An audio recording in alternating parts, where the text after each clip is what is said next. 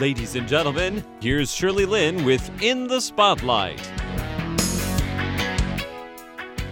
Welcome to In the Spotlight. I'm Shirley Lin, and today my guest is David Ting, who is the founder of a cram school in Taipei called SK2 TOEFL. And, his major was in foreign languages and literature at the top university in Taiwan. That would have been National Taiwan University. Anyway, let's welcome David. Hi, David. Hello, Shirley. Yes, thank you so much for coming in. And you know what? I think I find your life to be, worth talking about. So we'll start from the top. Just like, okay, you studied foreign languages and literature in NTU. Mm-hmm. Was that your interest? I mean, it was really your interest from the very start.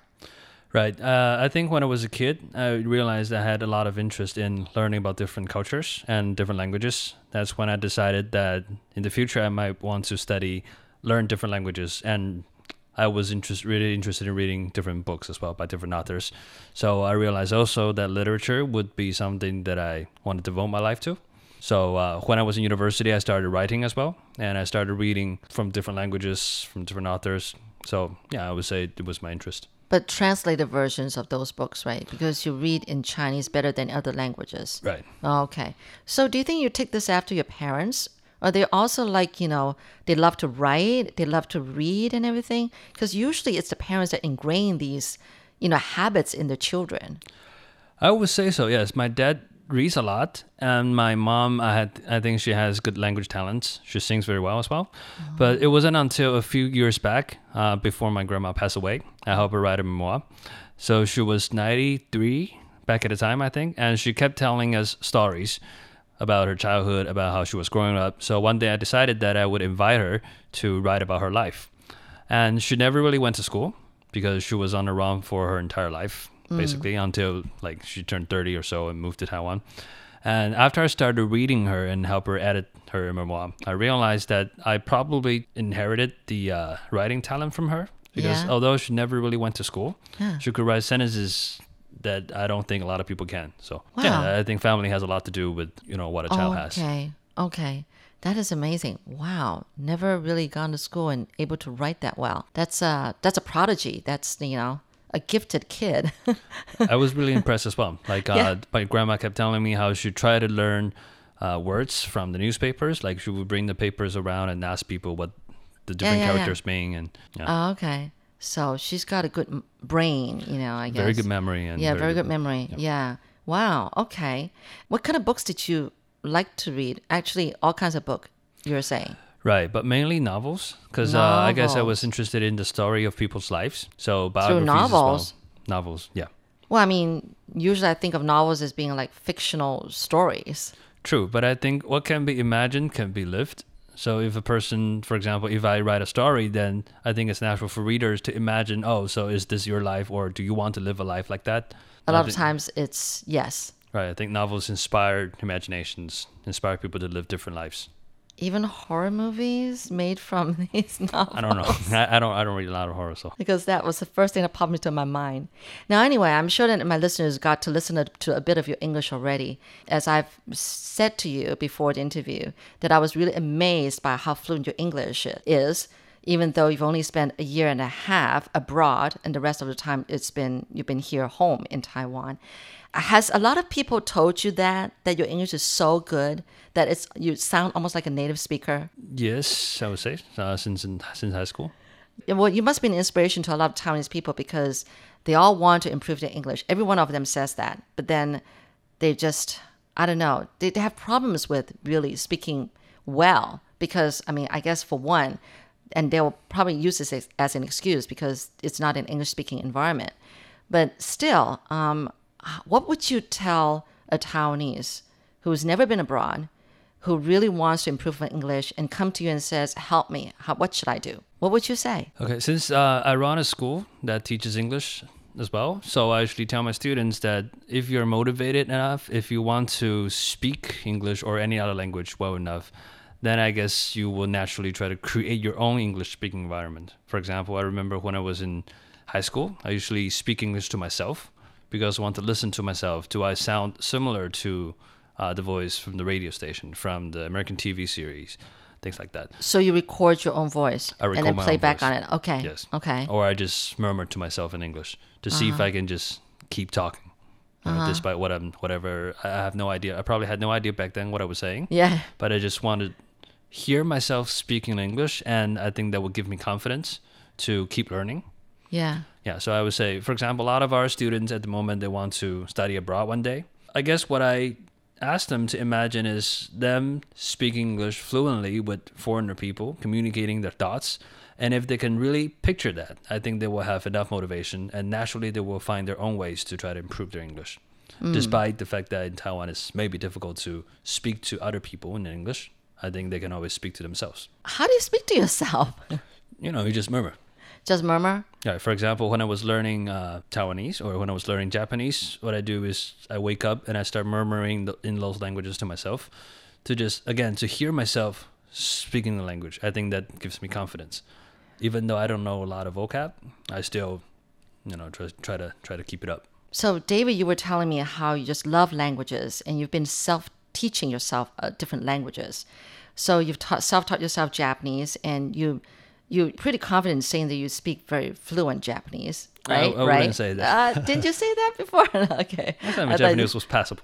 Passable. Okay. All right. Well, so what other languages have you tried learning on your own? I took Spanish when I was in Okay. university, Okay. but I failed that because I think back then I realized that the way schools teach languages don't really fit me. Because I think what was important for me in the beginning is to be able to speak. Yeah. Despite my grammar, despite my limited vocab. For me, to hear myself speaking the language is the most important thing. I don't mind not remembering a lot of vocab or knowing the grammar, knowing how to structure sentences.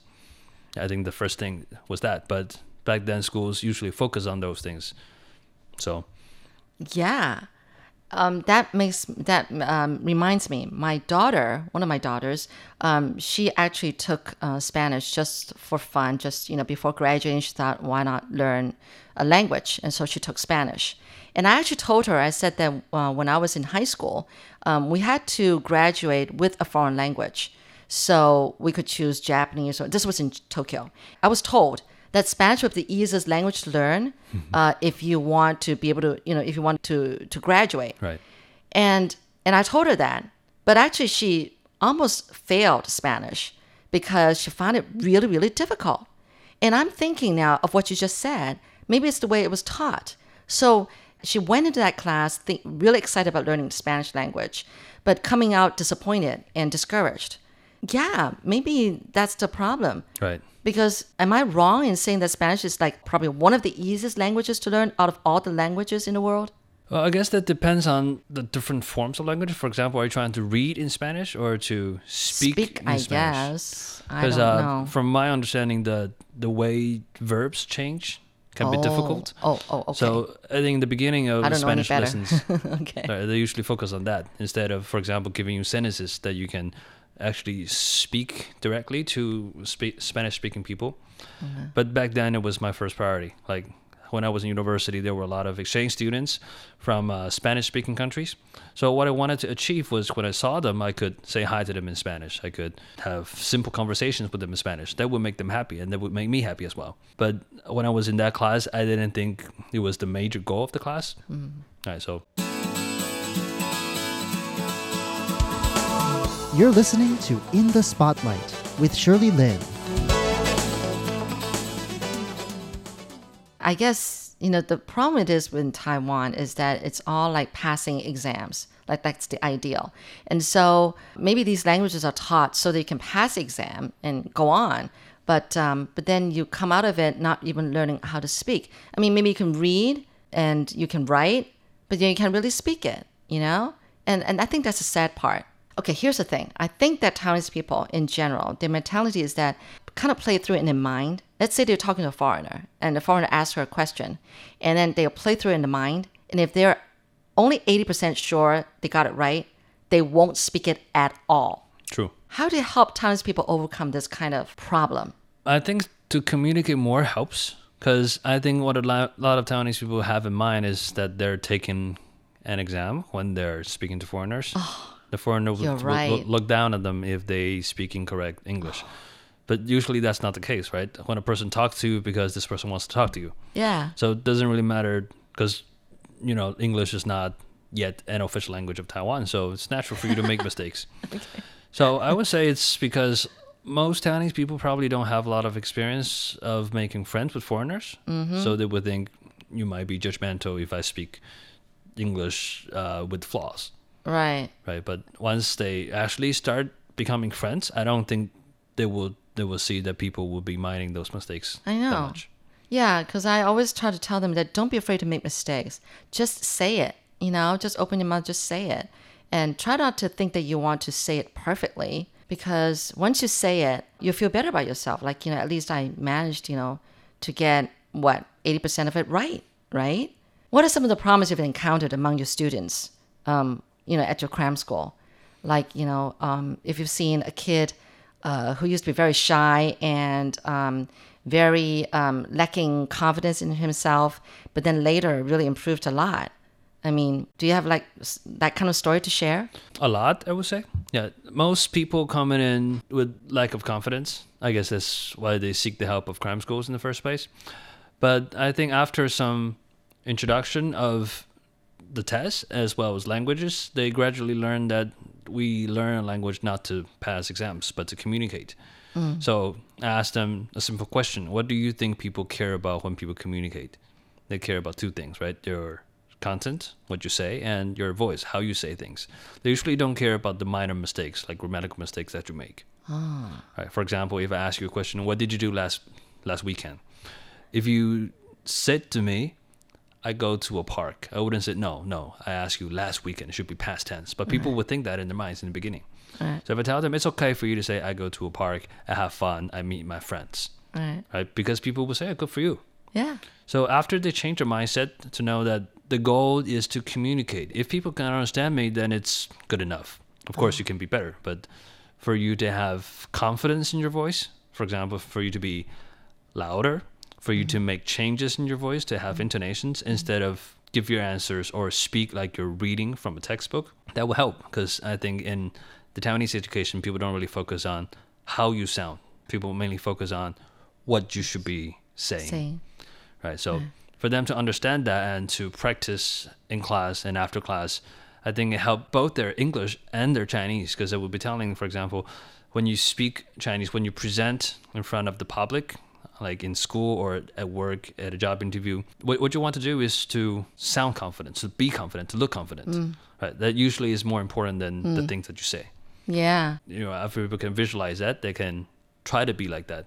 So I would say what I want people to leave with after they have classes with me or after they have talked, maybe after listening to this interview as well, is to be more confident. They might not speak better English, but for them to be more confident, they can present their ideas and thoughts better. I guess that's what I want to do. Wow. You're a good teacher. You say some of the right things, and I think I even learned something from you. Yeah. Thank you. Next week, we'll be hearing from David Ting talking about how he was a youth ambassador. For In the Spotlight, I'm Shirley Lin.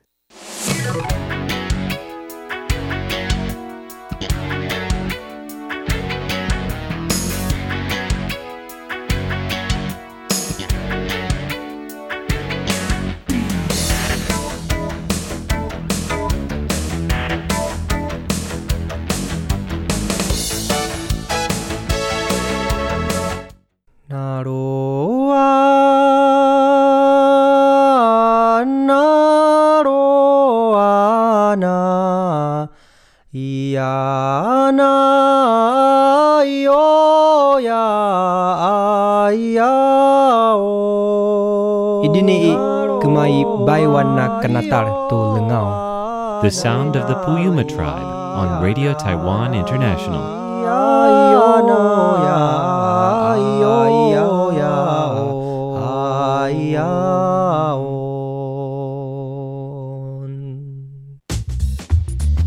Hey, what are those buttons on RTI's new website for?